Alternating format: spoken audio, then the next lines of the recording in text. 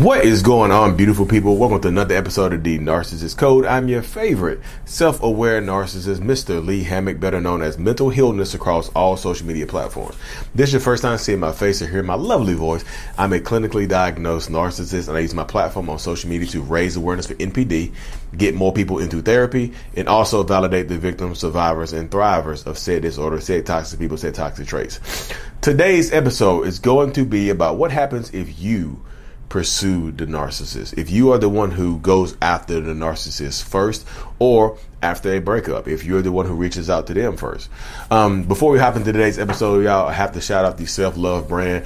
I am wearing the I'm Capable shirt today. I love me, self-love brand. I'm capable. What are you capable of? You mean links in the description of every single video and podcast that I do. But yeah, y'all. So what happens if you are the pursuer? If you are the one who goes after the narcissistic person, if you are the one who goes after the toxic person or whatever, When you need mealtime inspiration, it's worth shopping Kroger, where you'll find over 30,000 mouth-watering choices that excite your inner foodie. And no matter what tasty choice you make, you'll enjoy our everyday low prices, plus extra ways to save, like digital coupons worth over $600 each week. You can also save up to $1 off per gallon at the pump with fuel points. More savings and more inspiring flavors make shopping Kroger worth it every time. Kroger, fresh for everyone. Fuel restrictions apply. Another day is here, and you're ready for it. What to wear? Check. Breakfast, lunch, and dinner? Check. Planning for what's next and how to save for it? That's where Bank of America can help. For your financial to-dos, Bank of America has experts ready to help get you closer to your goals.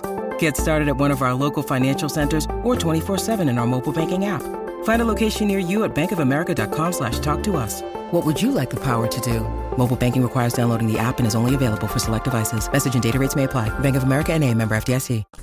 So everybody knows, or most people know, if you're dealt with a narcissistic person, you know the cycle of a narcissistic, toxic, abusive relationship, right? Love bombing. The love bombing phase, where the narcissistic person gives you everything that you want and need, pretends to be that person of your dreams and whatnot, but ends up being the person that you have nightmares about. That's how it goes. Like, not everybody gets love bombed. So if you, at the beginning of a relationship, if you pursue the narcissist, the love bombing a lot of times, or the initiation phase, or the idealization, is on you. You got to love bomb. You coming after me, I'm going to put in the effort, and I might love bomb you back. I might reciprocate, but it's on you. If you pursue the narcissistic person, a lot of the emotional investment comes to you first. Even though that narcissistic person might also be interested in you, they let you pursue them. So because if you pursue me first, not only do I not have to love bomb you, I have to put in effort. I don't have to love bomb you, but guess what? I know I can get away with certain things. I know, because you want me and that you are attracted to me, then there's a level of things that I can get away with now. You know what I mean? So you see exactly what I'm saying. Because you are attracted to me, I already know that you want me. So in my head, in my mind, I already know that there's probably certain things that you're going to forgive me for, because you're physically, emotionally, or mentally attracted to me. You approach me. I know you approach me. So the thought of me being rejected is a lot lower. Can I still be rejected? Yes. If you approach me because you're physically attracted to me, and then I'm just stupid as hell, I'm dumb, and just damn near I'm literally just dumb, and I'm not funny, I'm uninteresting, I'm just good to look at, then yeah, you might leave me alone. But like I said, it's harder for you to leave me alone basically because you are attracted to me. So if you are attracted to that narcissistic person, you might be in for a wild ride. Because if you're the first one to reach out to them, if you like, okay, I'm going to pursue you, I'm not saying you're done or you're cooked, but y'all, you're not done, you're not cooked, but you're battered, and you are oiled up and floured up, and you're ready to go into the oven. You're not fully cooked, but you're damn near ready to go into the oven. You see what I'm saying? Because that narcissistic person, toxic person that you're dealing with, y'all, they know they can get away with certain things because I know you like me. And I can use that against you. I would tell you, if you catch me up on something, I thought you liked me. I thought you cared about me. I thought you came after me. You pursued me. Did you not know what you were getting yourself into? Like, this is kind of weird. You know what I mean? Because if you like me, if you're attracted to me, then you're more willing to let things go because you want me. You see what I'm saying? It doesn't work this way all the time, but a lot of times in my mind, this is how it goes. You know what I mean? I know you like me. You showed me. I don't have to put the work in to get you because I still put work in, but I don't have to work as hard. Yeah, and sometimes if you love bomb, if you reach out to, I'm not saying you love bomb narcissist. If you reach out to a narcissist first and you contact them first, yeah, they can still love bomb you. The love bombing phase can still go on, but I also know that I can get away with certain things because you like me. So I'm not telling y'all to pursue someone. I'm just saying if you pursue them and they mess up and they start throwing up red flags and they turn around and love bomb you or something like that, just be very wary. Keep your head on the swivel. Like, check both ways, but check both ways, look both ways before you cross the road of toxicity, before you cross this street of toxicity, because you might get hit by a narcissistic vehicle, a toxic ass bus, a narcissistic train. You know what I mean? Something might happen. You mean a motorized manipulator might take you off the streets. Look both ways. Watch your head. Watch yourself, y'all. You have to in these situations. You have to. If you don't, you're going to get taken advantage of. That's point blank period. You're going to get taken advantage of in these types of relationships. The more you reach out to a narcissist and the more you're willing to let things go because you approach them, sometimes the more red flags you miss. So I'm not telling you not to pursue people. I'm just telling you to not ignore the red flags when and if they do pop up, because you might be more apt to ignore a red flag because you're attracted to this person. Well, I say this all the time. When your physical attraction overrides your intuition, you lose. You lose. When you start ignoring red flag because somebody's cute, somebody they hot, they got a nice set of cheeks on them, or they tall, dark, and handsome, whatever you're attracted to. If you start ignoring red flags, oh, they tall, dark, and handsome, but they married and they beat their spouse. What? But I like them though. Yeah, what? They don't beat me. What? Come on now, y'all. But there's also a very special piece of nuance in this situation as well that applies to that. If y'all break up, if you're in a relationship with a narcissistic person and you reach out to them first, y'all break up, whoever breaks up who, you contact me first, you lose. It's just like slate clean. So at the beginning of a relationship, you might miss more red flags because you're attracted to this person, you like this person, you're pursuing this person, right? But in a relationship, if y'all break up and you reach out to me first, y'all have an argument, you reach out, it doesn't even have to be a breakup. It can be like an argument or disagreement.